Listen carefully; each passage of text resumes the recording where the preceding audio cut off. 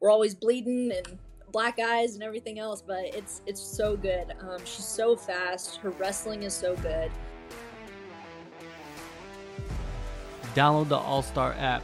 Make your picks for UFC fights, challenge your friends, level up and win prizes. Link in description. Get it now.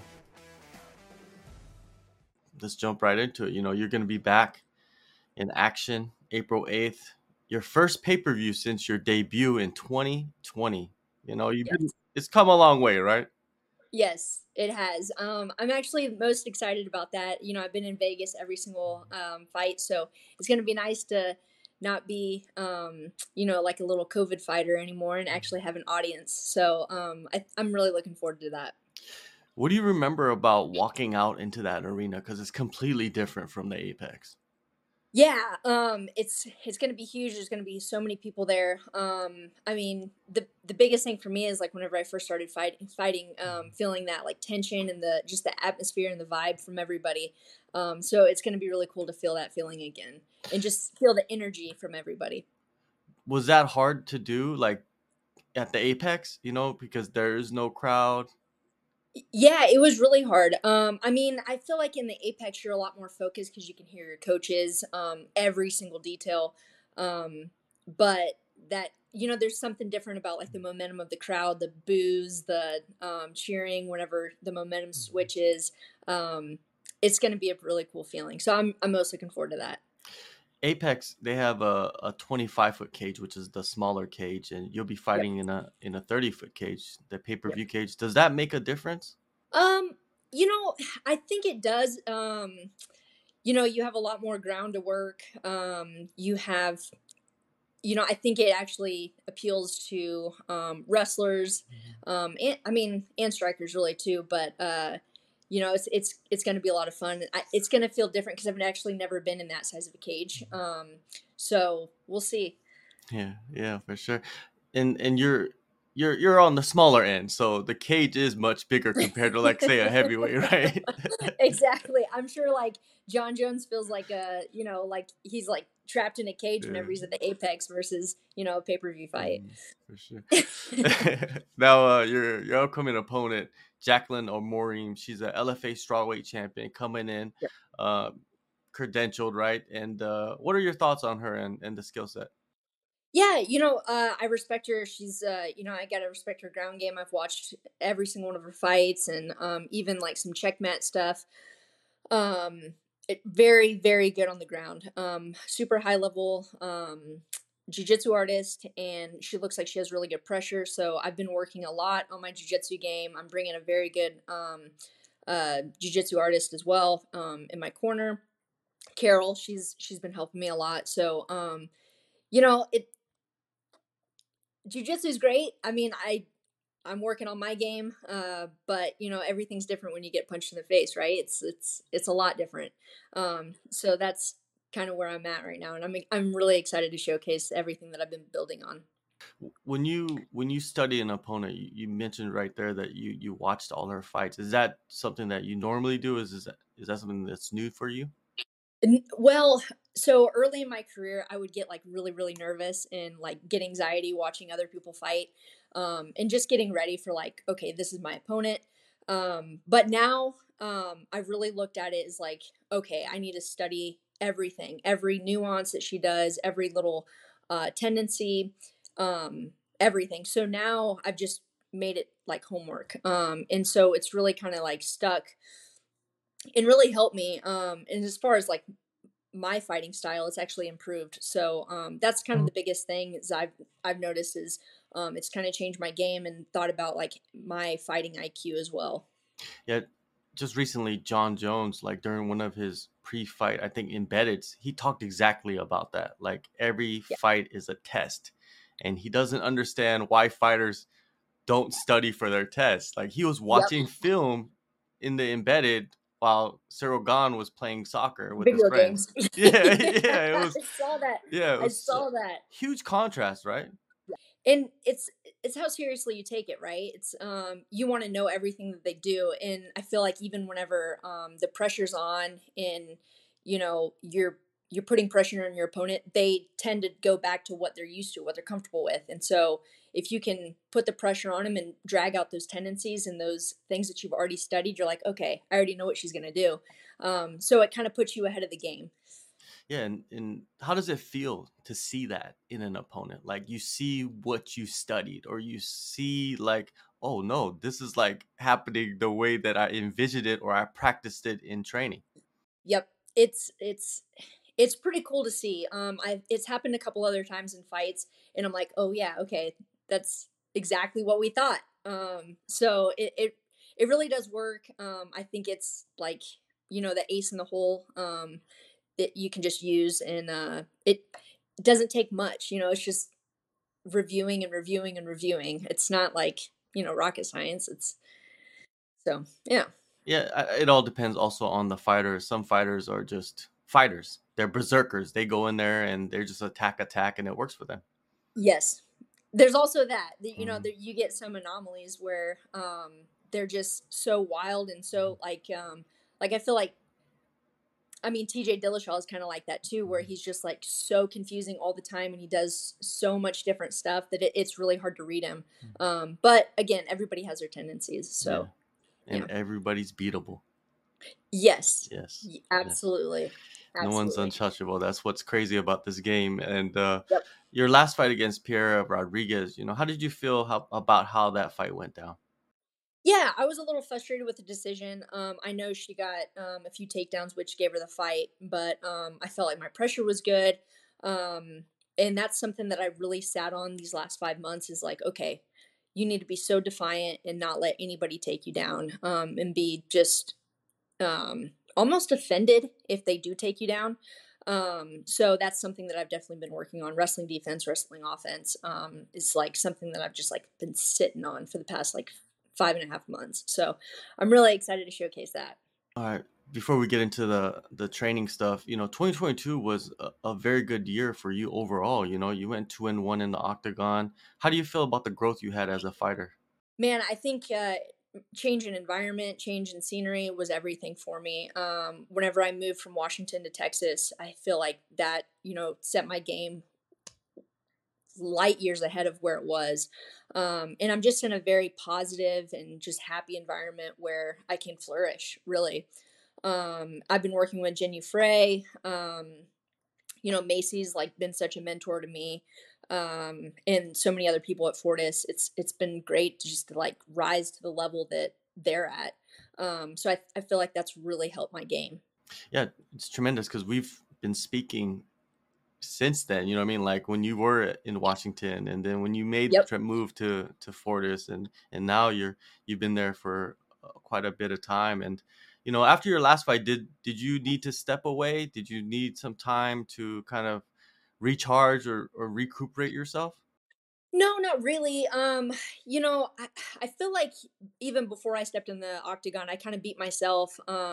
You start to like think like, is it too good to be true? Because I was on a 2 fight win streak, and then going into my third, I feel like I beat myself before I even stepped in the octagon. So that was like something that I dealt with, little mental training, things like that. But that's water under the bridge now, and I'm raring to go. And this is going to be a completely different fighter that anyone's seen. I'm really excited. Yeah. Did you get to enjoy the holidays? So that was different too. Man, I it's been years since I've actually got to enjoy Thanksgiving and Christmas. So that was actually, nice to be around family and just enjoy the holidays and kind of get to, let my hair down a little bit and relax and eat some food. And because I think this is like maybe 4 years since I've really enjoyed the holidays. So that was nice and that was refreshing. So I've kind of got like my fire back and everything else. Yeah, so I guess being able to enjoy the holidays did allow you to recharge and recuperate, Definitely. right? It does something to the De- soul, right? To be able to it be not worried it about definitely does. dieting and all that stuff, right? Yeah, because we're constantly worried about that all the Mhm. time. We're like, should we eat this? Should we not? Yeah. And yeah, but lots of pie, lots of Yeah. good food, Yeah, definitely. yeah. The pie is the most important. uh, you said you worked on your wrestling, and what was the process of getting that better and more consistent? Yeah, I think it was just repetition. Jeannie Frey, she's such a good wrestler. So there was so many days that we just worked repetition, repetition.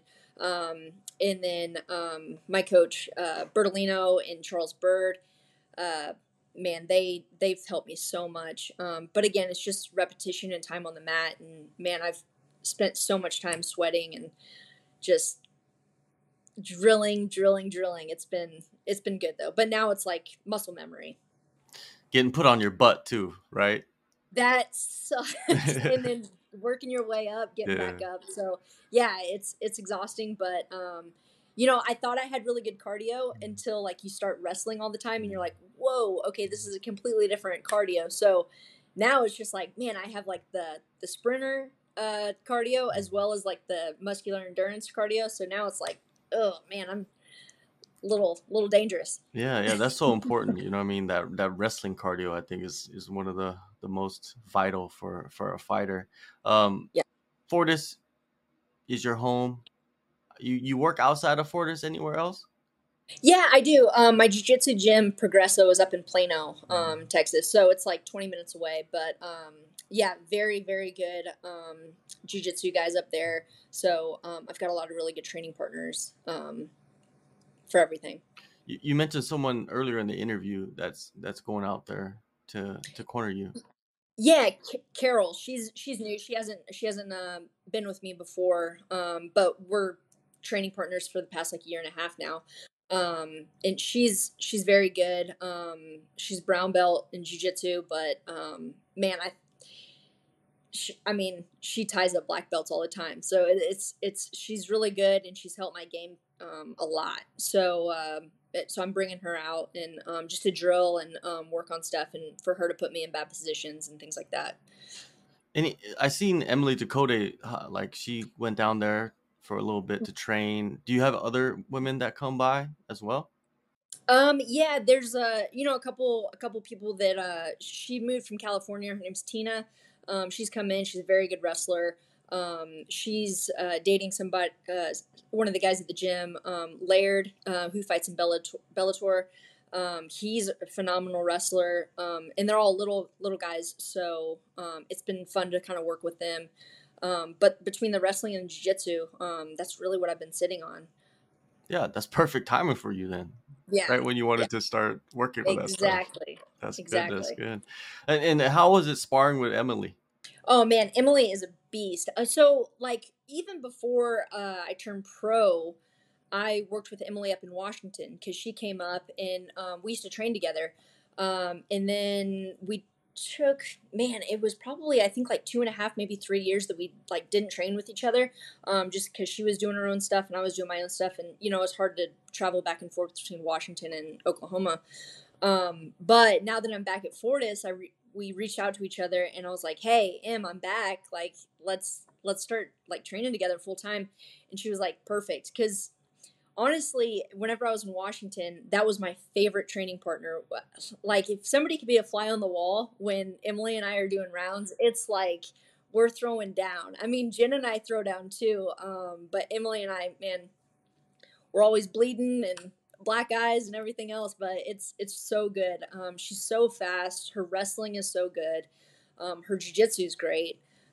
So she challenges me a lot, and I'll challenge her a little bit too. So it's really good, and she's top 15, so it's nice to kind of make that comparison and see where I kind of stack up and stuff. Definitely, and and also it's important to have training partners that you can trust, right? That's not gonna go too crazy and try to hurt you as well. See, that's another big thing is Emily. She's so controlled, and she knows exactly what she's doing. So it's been really really nice to train with her Definitely. because I never worry about like getting really injured. I Yeah. mean, bleeding is something different, but like you know leg problems or arm problems, it's I never worry about it with them.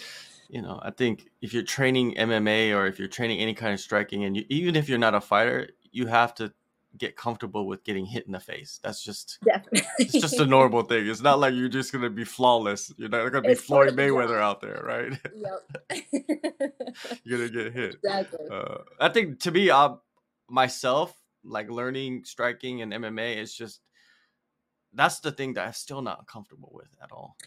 Yeah, and that's like a lot of people struggle with that. Even really good wrestlers that come Mhm. over and transition to MMA, it's like not all of them have a chin. Not all of them get punched in the face. It's like yeah, they have a really good wrestling background, but getting punched in the face is something different. Mhm. It is. It is. Sometimes I get punched and it's like, okay, I got punched, and then sometimes you don't see it coming, and it's just No, you get hit, and then you go back to like your bad tendencies, like going back to what you were saying earlier, right? You go to that, exactly. just open yourself, you become vulnerable. Yep. Now, how do you feel you will perform at 287? What are your expectations out of yourself? Man, I'm holding myself to a different standard than I ever have before. I feel like my game, my cardio, is light years ahead of it than it's ever been. I feel great. I'm moving really well. Something else that I really focused on this camp was my strength and conditioning. So I've been in the weight room. I've been lifting like crazy. So I feel super strong. I'm looking for a finish in 287, and I want to put a stamp on it. It's like I'm the first fight, so I want to set the bar high and then hopefully get a bonus. So you're waiting for the weigh-in so you can flex on everybody, huh? Exactly. All right, April 8th, man. UFC 287 Miami, a phenomenal place to fight, a phenomenal place to just be at. Go in the descriptions, download the All Star app. Sam, thank you so much for the time and all the best in Miami. Thank you so much. Thank you so much, John. I appreciate the time.